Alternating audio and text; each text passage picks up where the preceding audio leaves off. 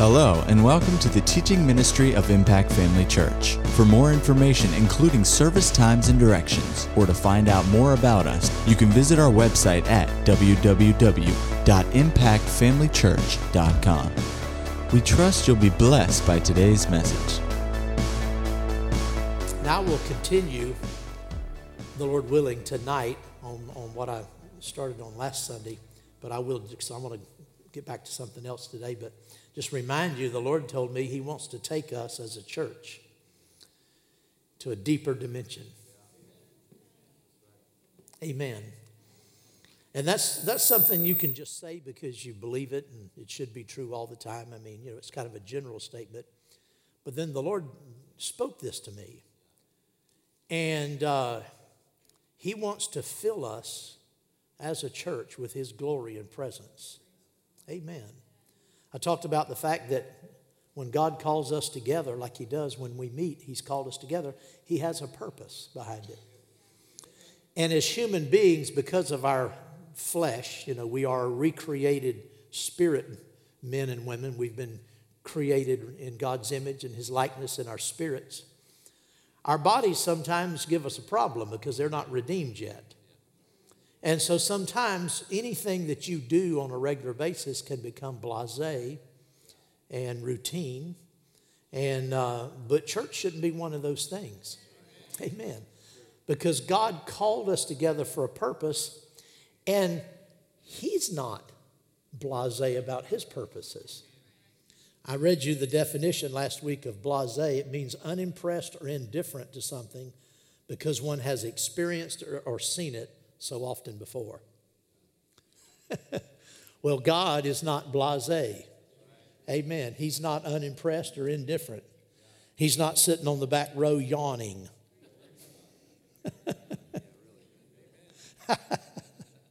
Amen. Glory to God. We must hunger for a meaningful encounter with God when we come together. We must hunger for that. We must expect it. Amen. Well, praise the Lord. I'm not going to go into all that I said last week. I want to go on back to something I had been talking about, because He said we need to be aware of the things that belong to us, and not just be aware of them, but rejoice in them.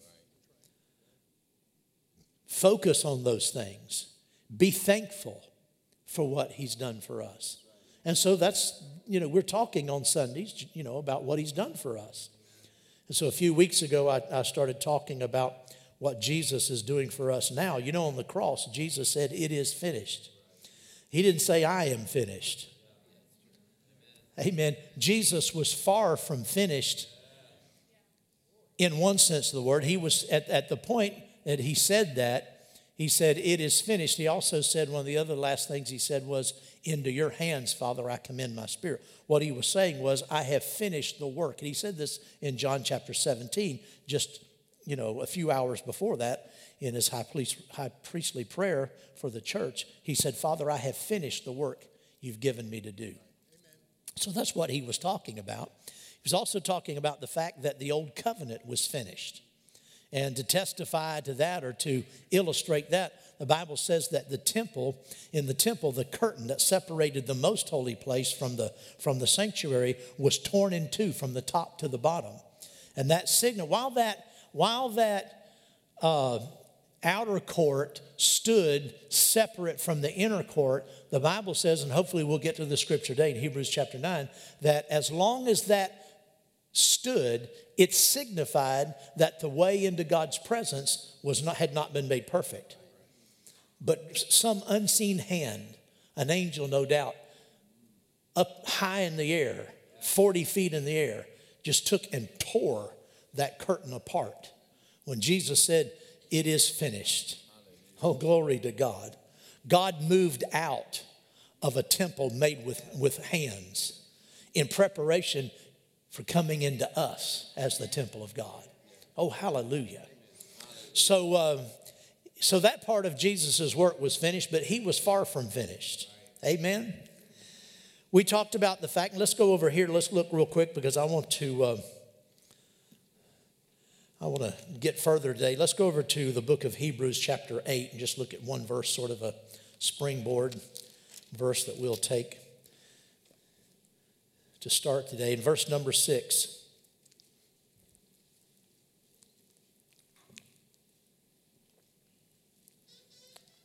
Well, let's start in verse number 1. We'll read down through verse number 6. Now, this is the main point of the things we are saying. We have such a high priest who is seated at the right hand of the throne of God, of the throne of the majesty in the heavens, a minister of the sanctuary and of the true tabernacle, which the Lord erected and not man. For every high priest, that's talking about on the earth, is appointed to offer both gifts and sacrifices. Therefore, it is necessary that this one also have something to offer. For if he were on earth, he would not be a priest, since there are priests who offer the gifts according to the law, who serve the copy and the shadow of the heavenly things, as Moses was divinely instructed when he was about to make the tabernacle. For the Lord said, "See that you make all things according to the pattern shown you on the mountain." See, the tabernacle that Moses built, and then later David's temple, Solomon's temple rather, the holy place and the most holy place, God showed Moses how to build it based on a pattern. He saw the pattern in heaven. And this earthly tabernacle that Moses raised up was an image, a reflection built off the heavenly tabernacle. Now it says concerning the Lord, now he has obtained a more excellent ministry. Verse number 6, inasmuch as he is also mediator of a better covenant, which was established on better promises. Thank God for our mediator, and that mediatorial ministry is primarily exercised in the office of high priest. Jesus is our high priest. Amen.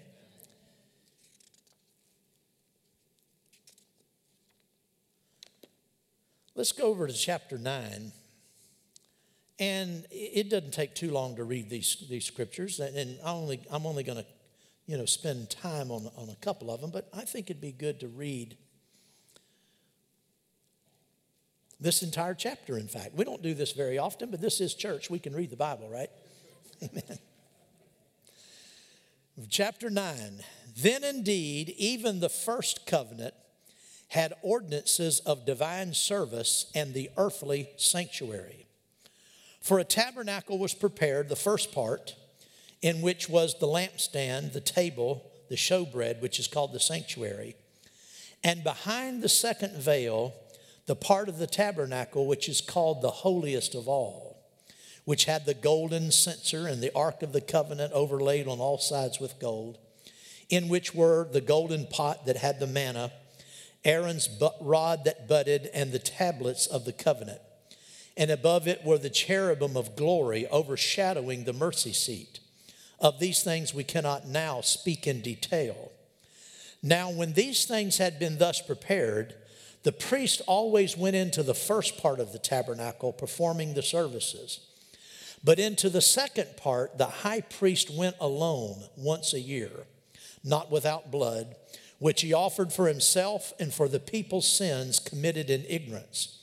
The Holy Spirit indicating this, that the way into the holiest of all, that is in heaven, was not yet made manifest while the first tabernacle was still standing.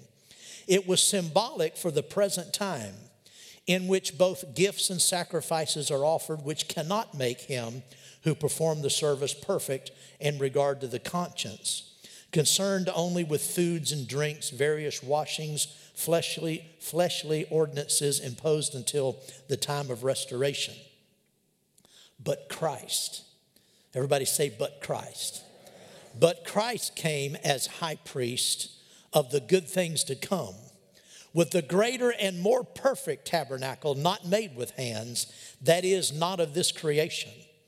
Not with the blood of goats and of calves, but with his own blood, he entered the most holy place once for all, having obtained eternal redemption. Oh, glory to God. Hallelujah. It says here that Christ came as high priest. He didn't come with the blood of goats and calves like the other high priests came, and they came once a year, and they entered into that most holy place. And they shed the blood of these goats and calves there on the altar. And they took hyssop and they sprinkled all of the different parts of the temple and of the holy place with the blood. And that they did that year after year. And the reason they did it year after year is because that blood could not cleanse sin. The word atonement, a lot of times people in the church world today use the word atonement, but the word atonement is really an Old Testament word. It's only found in the King James Bible, I think, one time, and that's in Romans chapter 5, and I think it's verse number 11. It says, whereby we have received the atonement. Most modern translations translate that word reconciliation or redemption, because atonement really doesn't have anything to do with the New Testament. The word atonement means to cover. It's a covering. And when the blood of these animals was shed, it didn't remove sin. It didn't remove the conscience. It didn't cleanse the conscience of sin. It didn't change people's hearts. They were just as sin-bound and just as carnal and just as given over to sin after the blood was shed as they were before. What it did is, in God's eyes, it covered the sins of the people for 1 year. And because of that covering, God could then, in view of the redemption that would come through Christ Jesus, because of the coming redemption, he could pass over their sins and bless them as long as they kept his commandments and followed him. He could bless them, but the judgment for that sin was still outstanding. It was still an obligation that had to be met. And so in order for God to bless them, he had them to shed the blood of animals to cover it. But it's not possible for the blood of animals to remove sin. But Christ came. Glory to God. And as the high priest of old brought in the blood of inferior beings that couldn't take away sin, Christ came with his own blood. And he entered into the heavenly holy of holies like the priest of old. But he didn't just come for his. See, the Old Testament priests came first of all, they offered blood first of all for their own sins and then for the sins of the people. Jesus didn't come offering sacrifice for his own sins. He had no sin. He came as high priest, and he came as the Lamb of God. He was the Lamb of God, and he was the Lord high priest. He brought his own blood. You remember the morning of the resurrection, that first Easter morning, when the women met him, early in the morning, and they wanted to, when they realized who he was, they wanted to lay hold of him, and he said, "Don't touch me, don't handle me." Well, later in the day, whenever they saw him, he told his disciples, he said, "Here, touch me, feel me," just, because they weren't really sure of who they were talking to. He said, "No, it's me." He said, "Look at my hands. Put your fingers in the holes of my hand and handle me." Well, why would he tell them not to touch him in the morning and tell them that they could handle him at night? He told Mary, he said, "Don't touch me, for I have not yet ascended to my Father and to your Father." He was not talking about his ascension and seating at the right hand of the Father, because that came 40 days later. He was here 40 days before he ascended into heaven and sat down at the right hand of the Father. He was talking about this event here, where he took his blood into the Holy of Holies and offered his blood as a sacrifice and a cleansing for our redemption. Oh, glory to God. Hallelujah. That's wonderful. I said it's wonderful. We talk sometimes of the Pauline revelation. The revelation that God gave to the Apostle Paul is really amazing. And it's a revelation of what Jesus did from the time he was made sin on the cross until he sat down at the right hand of the majesty on high. I think I mentioned this a few weeks ago. There are three main phases to the revelation God gave to the Apostle Paul. First of all, what God, through Christ, did for us in the great plan of redemption, in the substitution of Jesus on the cross. That was God's plan of redemption. So that was the first phase. The second phase of the revelation given to Paul was what the Holy Spirit, through the Word, does in us, first of all, in the new birth. Secondly, in the indwelling of the Holy Spirit. And then third, in the infilling with the Holy Spirit. Oh, glory to God. Those are tremendous things that the Spirit is doing in us today. And then number three, there are three phases. The third phase of the revelation given to Paul is what Jesus is doing for us now in his present day ministry at the right hand of the Father. He has a ministry right now for us. His high priestly ministry is one of the rarest and most awe-inspiring features of redemption. If it was not for what Jesus is doing now, all that he did before would be in vain. If he was not doing for us now what he's doing, we wouldn't be able to walk in what he's already done for us. Because he is our high priest today. And as a high priest, he is ministering on our behalf and representing us before the Father. And I'm kind of getting ahead of myself because I'm not sure where I left off last time. I don't think I covered this. It says here in verse 11 and 12, Christ came as high priest of the good things to come with the greater and more perfect tabernacle, not made with hands, that is, not of this creation. Not with the blood of goats and of calves, but with his own blood he entered the most holy place once for all, having obtained eternal redemption. For if the blood of bulls and goats and the ashes of a heifer, sprinkling the unclean, sanctifies for the purging of the flesh, how much more shall the blood of Christ, who through the eternal Spirit offered himself without spot to God, cleanse your conscience from dead works to serve the living God. And for this reason, he is the mediator of the new covenant, by means of death for the redemption of the transgressions under the first covenant, that those who are called may receive the promise of eternal inheritance. For where there is a testament, there must also be of necessity the death of the testator. For a testament is in force after men are dead. You've heard of someone's last will and testament. That's what a testament is. It's a will. And he says that it only has power. It has no power when the testator lives. Therefore, not even the first covenant was dedicated without blood. For when Moses had spoken every precept to all the people according to the law, he took the blood of calves and goats with water, scarlet wool, and hyssop, and sprinkled both the book itself and all the people, saying, "This is the blood of the covenant which God has commanded you." Then likewise he sprinkled with blood both the tabernacle and all the vessels of the ministry. And according to the law, almost all things are purified with blood, and without the shedding of blood there is no remission, no forgiveness of sin. Therefore it was necessary that the copies of the things in the heavens should be purified with these, but the heavenly things themselves with better sacrifices than these. For Christ has not entered the holy place made with hands, which are copies of the true, but into heaven itself, now to appear in the presence of God for us. Not that he should offer himself often, as the holy priest enters the holy place every year with blood of another. Then he would have had to suffer often since the foundation of the world. But now, once at the end of the ages, he has appeared to put away sin by the sacrifice of himself. And as it is appointed for men once to die, and after this the judgment, so Christ was offered once to bear the sins of many. And those who eagerly wait for him, he will appear a second time apart from sin for salvation.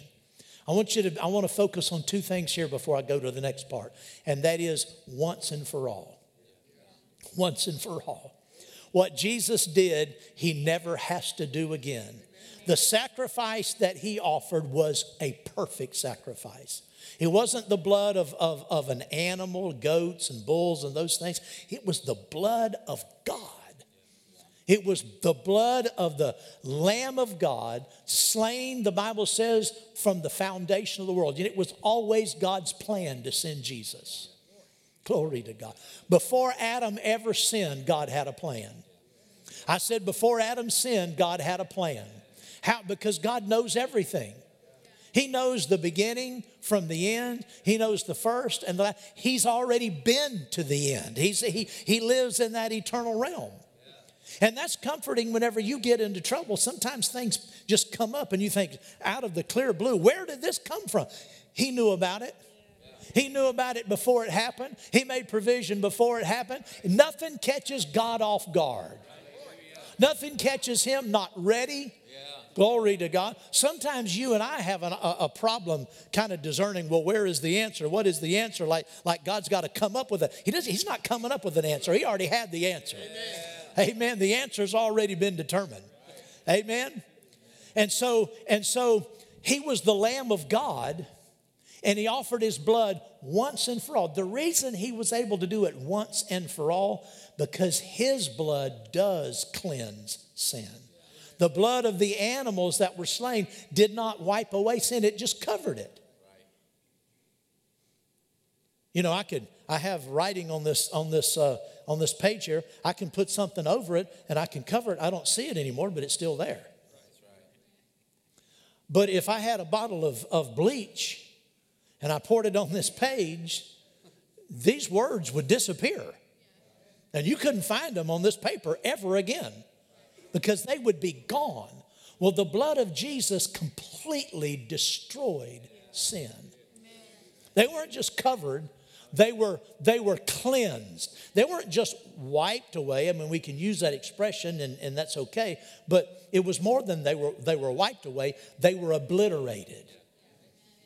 Glory to God. His blood not only cleanses sin, it cleanses the conscience from sin. And see, that's one thing that they didn't have in the Old Testament. They lived in fear. God was a fearful God for them. He was a dreadful God. They didn't approach him. They wanted Moses to, you go up and you talk to God. Don't let us see that fire and that lightning again and that smoke. We want you to go as our mediator. But see, when God cleansed us, he cleansed our conscience, and we can come boldly before the throne of grace. Oh, glory to God. Now, I want you to notice this here in verse 26. Once at the end of the ages, he has appeared to put away sin by the sacrifice of himself. Notice it doesn't say put away sins, plural. It doesn't say sins, plural. He did do that. But that's really not what he's talking about here. It says he appeared once at the end of the ages to put away sin. Not sins, sin as a thing. Sin as a thing. He appeared to put away sin once and for all. The Weymouth translation says to do away with sin. Phillips translation says to abolish sin. The Goodspeed translation says to put an end to sin once and for all. You see, the thing that was different, one of the additional things that was different in the people in the Old Testament and us today is their natures weren't changed. Like I said earlier, they still had the same tendencies. They still had the same inward, not just flesh, but their inward man was corrupt. They weren't born again. They were spiritually dead. So they had a nature of sin on the inside of them. That's why, you read the Old Testament and you think God did so many outrageous miracles. Things of which we don't see today. We don't see rivers being parted and the Gulf of Mexico being parted and a church walking through on dry. We don't see stuff like that. Are you following me? So many tremendous miracles, and it's like the next week they were back worshiping cows, golden calves. And you think, what is wrong with these people? We think, I believe if I saw something like that, I'd last longer than that.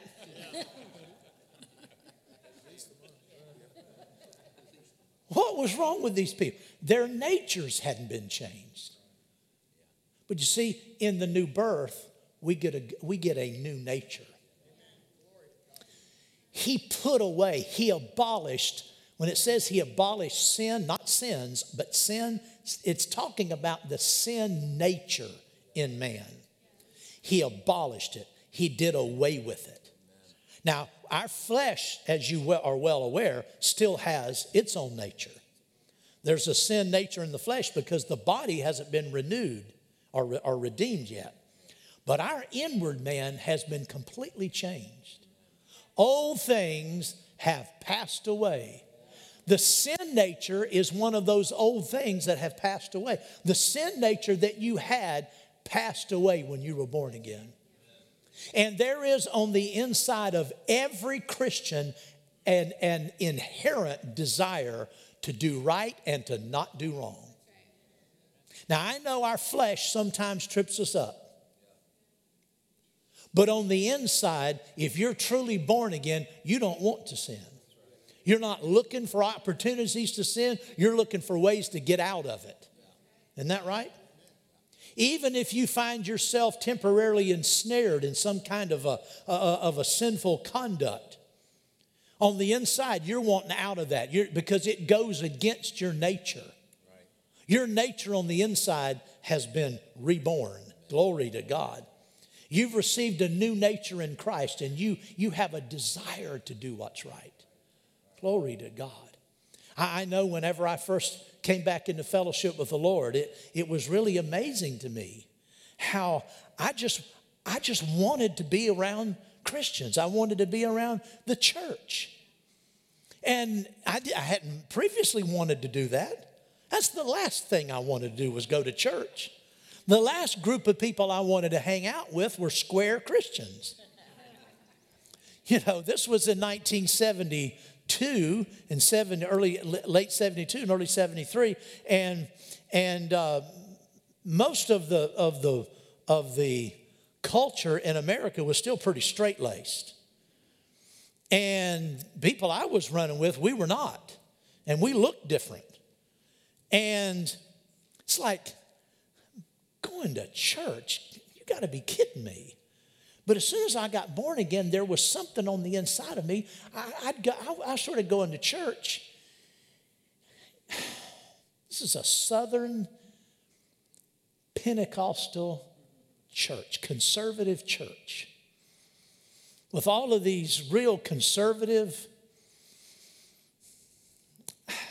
I want to say redneck, but probably not completely, but that's what it appeared to me. That's how it looked to me. Just real conservative, you know, and it was the oddest place for me. I wanted to be there.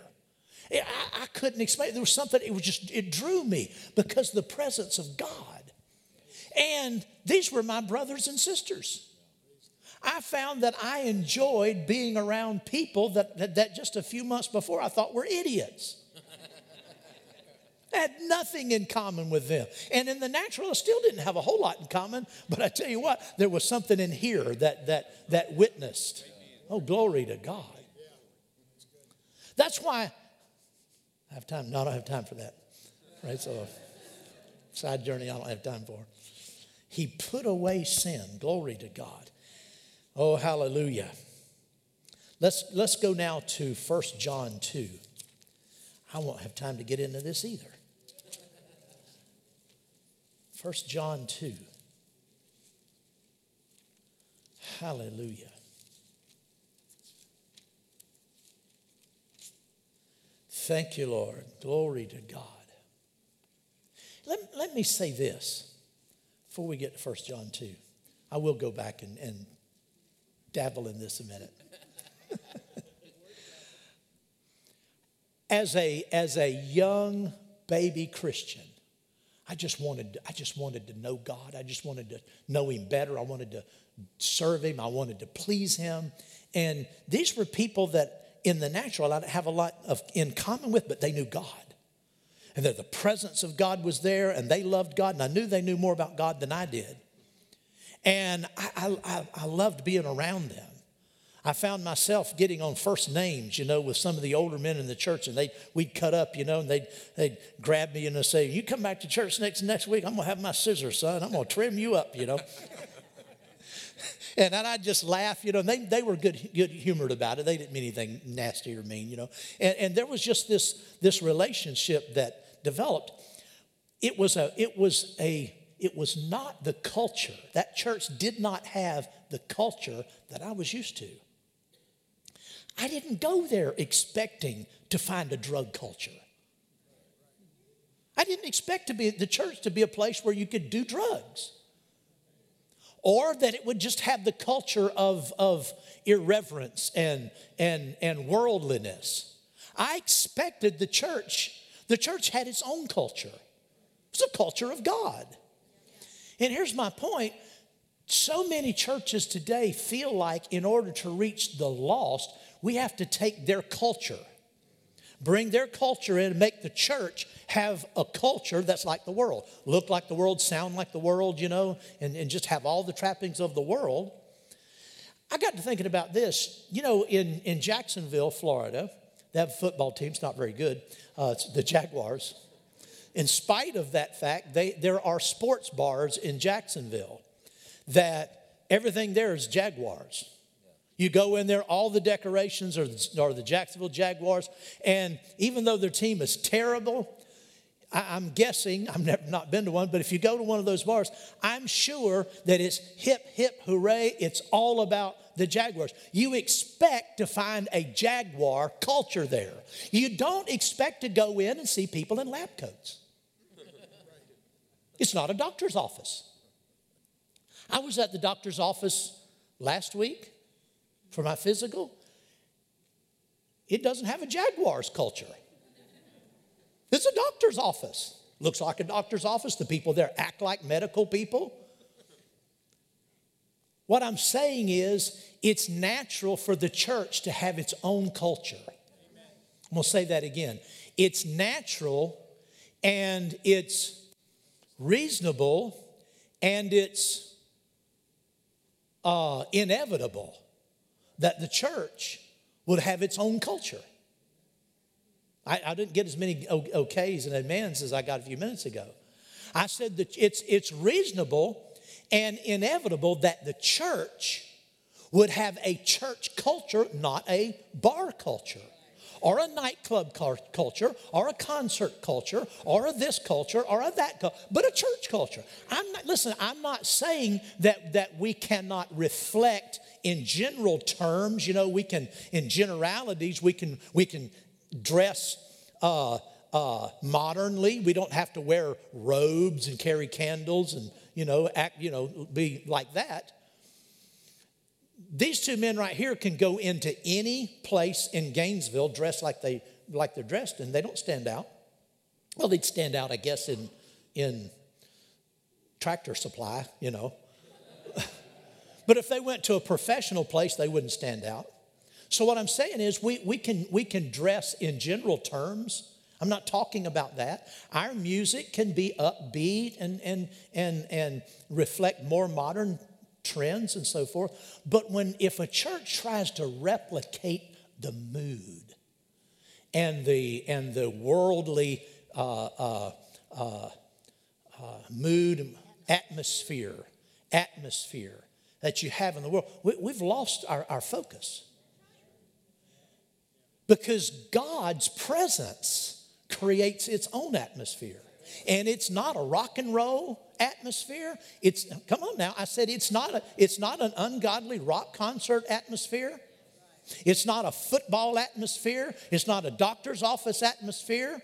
Amen. It's not a rodeo. We don't come to church expecting to find rodeo stuff. Come on, you go to rodeos, you expect it. But the presence of God has its own culture. And we need to focus on that culture. We need to put our interest in, and that's what the Lord's been dealing with me about, that we press in. He wants to take us to a deeper dimension and fill us more and more and more with His glory than we've ever seen. That's the culture sinful men are really hungry for. They don't know it, but if they're come in contact with the presence of God, if a man can come into the contact with the legitimate, manifested presence of God, he won't care what you look like. He won't care how old you are, how square you look, how whatever you look, how you don't look like him. If he can experience the presence of God, that's what we need. Amen. And I'm not just trying to be against something. I'm just making a distinction. I'm making a distinction. The church has focused, the modern church, and it's all across. It's in all denominations. It's not just any one group. There's this running after. Let's try to make the world feel like they're at home. Well, we need to make God feel like He's at home. So we need to make God feel like He's at home.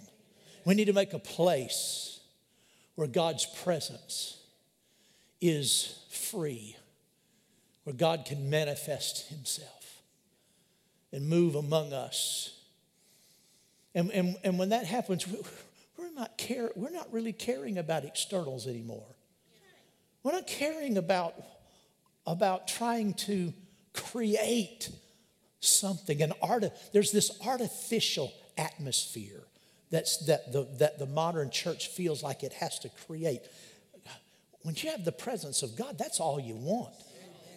Oh, glory to God. Amen. And I'm going to tell you, it will shape the natural culture. I'll just say it that way. The presence of God in manifestation will shape the natural culture. When God's Spirit is in manifestation, people are no longer trying to look cool or anything. They're not trying to have any other appearance. When God's presence is in manifestation, all that phony stuff goes out the window. Really, it has to go out the window before that manifestation will come. But when when the presence of God is in us and among us, it creates its own culture. Amen. Well, praise the Lord. Hallelujah. Thank you. Let's stand up. Hallelujah. The Lord dealt with me about the fact that we know a lot. We're a Word of Faith church. We're full of the Word. And, our vision is that God has raised us up to make us ministers and witnesses of the things we have seen. And we've seen a lot. We don't know everything by any means, but most everybody in this house would admit that where you were before, you didn't see the things that you've seen. That we have here in this church some things that a lot of Christians, not because it's hidden, it's right there in the Bible, but because of tradition, most Christians don't know anything about. So that's a good thing. But what the Lord dealt with me about is we need to be careful to not be satisfied with just knowing. Just being educated and knowing what belongs to us. We need to be thankful for what we have. We need to actually rejoice. And it's an aspect of acting on what you have. When you start thinking about what belongs to you, and you start thanking God, and you start thinking about how it applies today, it moves beyond the realm of just academic information, and it becomes an experience. And it should gladden our heart, and if it doesn't, you just stir your heart up. That's all. And that's what the Lord said. He said, make time in the services, either after the service or in the middle of the service, in the middle of the preaching, just to stop and just think about one thing we're learning and just stop and give thanks for it.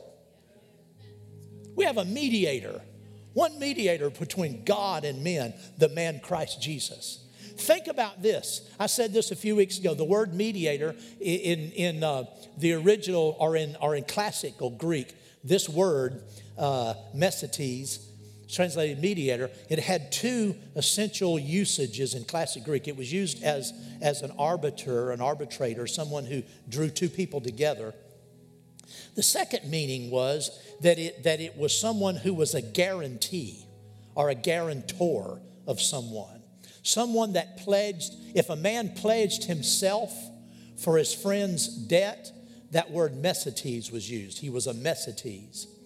And the thing required in a mesetes was that to be a mesetes, a person had to fully represent both sides of the equation. For that arbiter and that guarantor, he had to equally represent both sides. He couldn't be more on one side than on the other. And that's why Jesus is the perfect mediator, because he was both God and man. He could, as God, he could show God, represent God to us. As a man, he could represent man to God. The wonder of it. And let me take you a step further. The wonder of the new birth. Because we were just mere unchanged men. And now we are new creation men. We're not like, not in a haughty way, but we're not like we were before. We have been born again, and we have been joined to Christ. We are one with him. Now, be real careful about what I'm about to say, because people can misunderstand and other people just lie about you. Not anybody here, but we're not God. We're not God. But in redemption, we have been joined to divinity. The Bible says in 1 John that the seed, the nature of God is in us. It's one reason we cannot just wantonly sin. You can just, he who has been born of God, he says God's seed is in him and he cannot habitually sin. And he went on to say in another place, he said, here is how we know who's of God and who's of the devil. He who habitually does what is good and righteous, he's of God. And he who habitually does what is sinful and evil, he's of the devil. I don't care what he claims. Because it's not, character is not demonstrated by the occasional or the extraordinary behavior. Character is illustrated by what is your consistent behavior. And if you're a child of God, you consistently do what's right. I'm not saying all the time, but that is your consistent main thing. You're always doing what's right. You want to. And a person who has a sinful, rebellious, ungodly lifestyle, and they have committed themselves to that and they defend that, they're not born of God. I said they're not born of God. You cannot do that. God and the Lord Jesus Christ, he's the perfect mediator because he's both God and men. But in Christ, he has elevated us up to a place where we're connected with deity. Oh, glory to God. What a mediator. What a redemption. Hallelujah. Jesus came, and as the high priest, when he offered that blood in the holy place in heaven, it says that blood obliterated and abolished the sinful nature.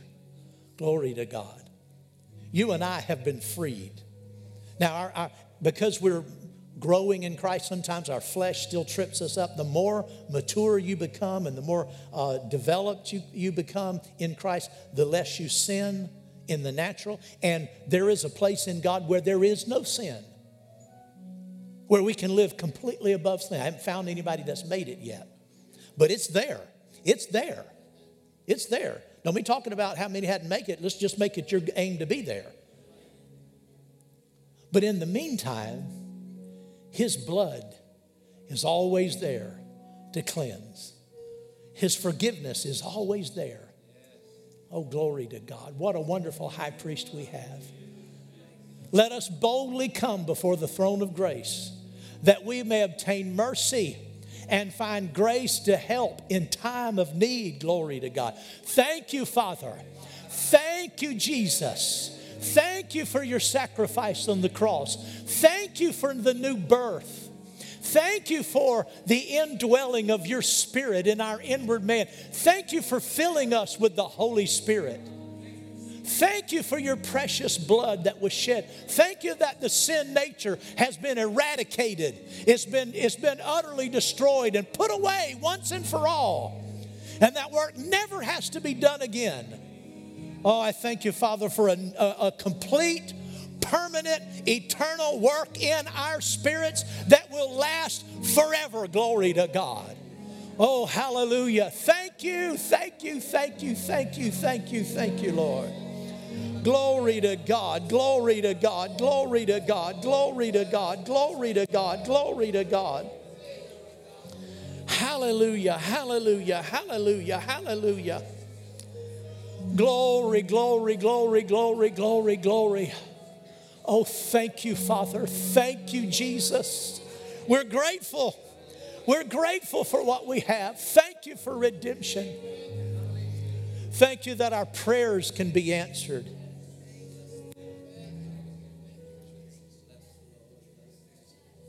Yes, bless the Lord, O my soul, and forget not all His benefits, who forgives all our iniquities, but also heals all our diseases. Yes, redeems our life from destructions. Glory to God. Daily loads us up with blessing. Thank you, Father. Thank you, Father. That's why we can have so many testimonies around here. That's why we have so many, just week after week after week.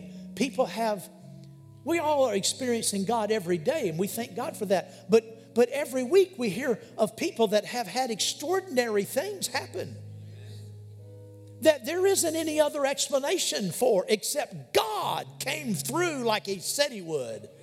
Oh, hallelujah. Thank God, thank God, thank God, thank God.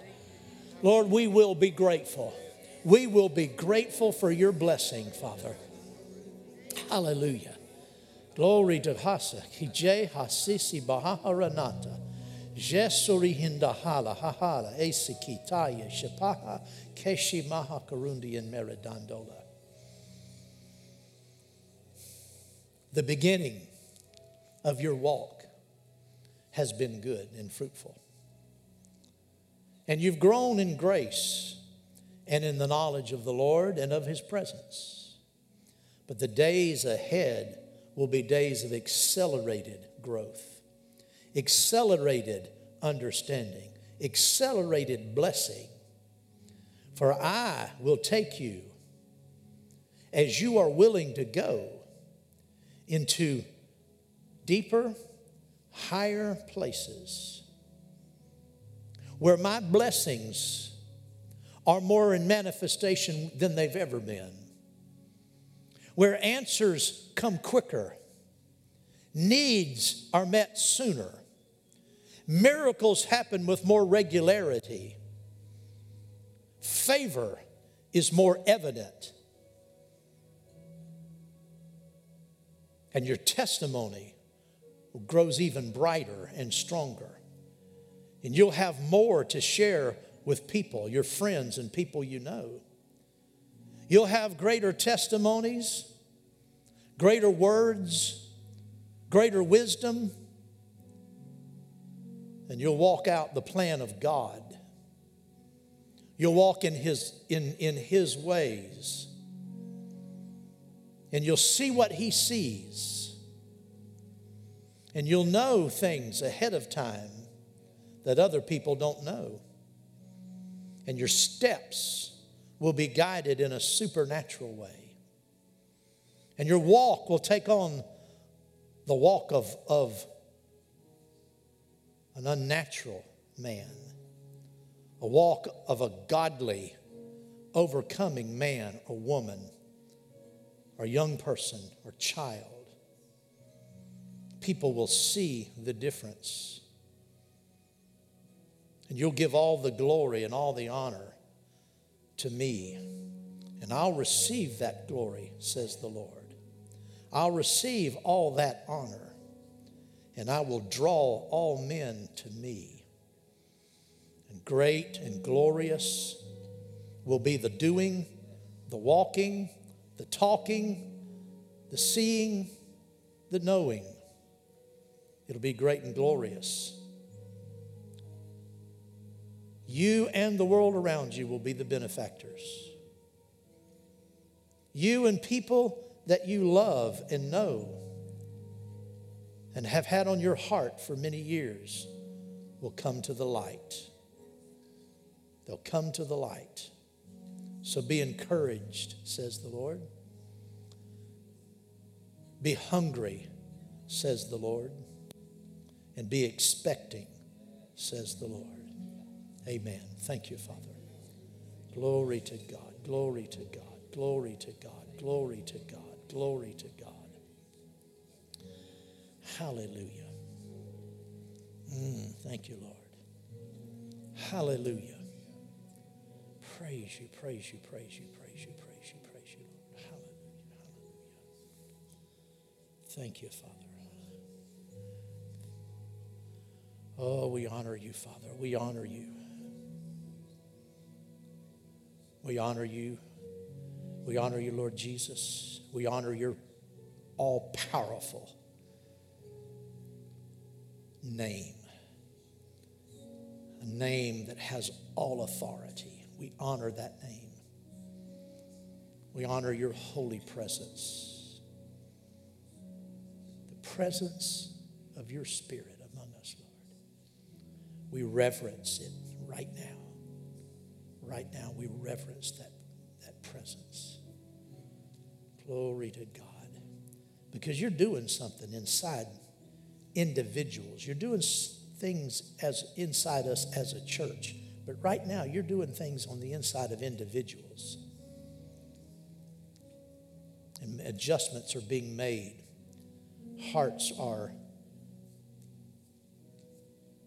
being changed. Glory to God.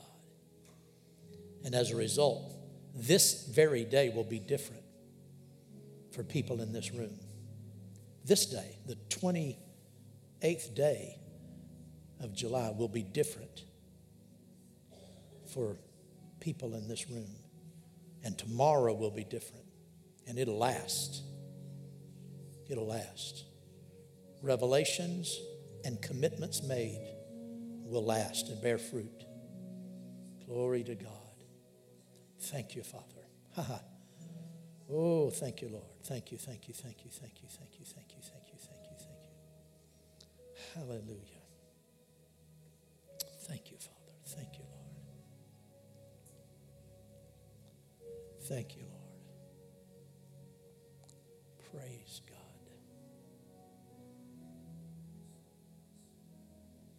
Thank you, Father.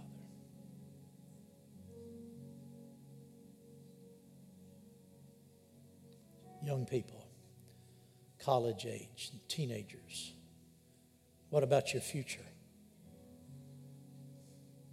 What about your plans? It's not entirely up to you. Let God have his part. Let God direct your paths. Put him first. Seek his will above everything else. Be ready to lay your all down. Whatever you thought your future might hold or whatever you'd like to see, be willing to lay all of that aside and follow him with all of your heart. because His best is best.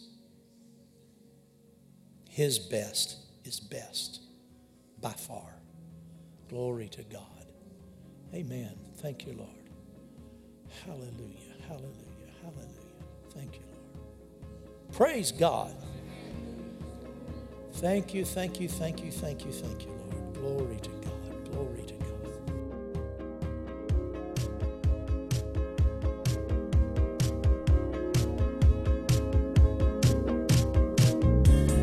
At Impact Family Church, it is our desire to see you blessed through the power of the Word of God. We have been helping people to change their world for over 25 years through our dynamic ministries and teaching.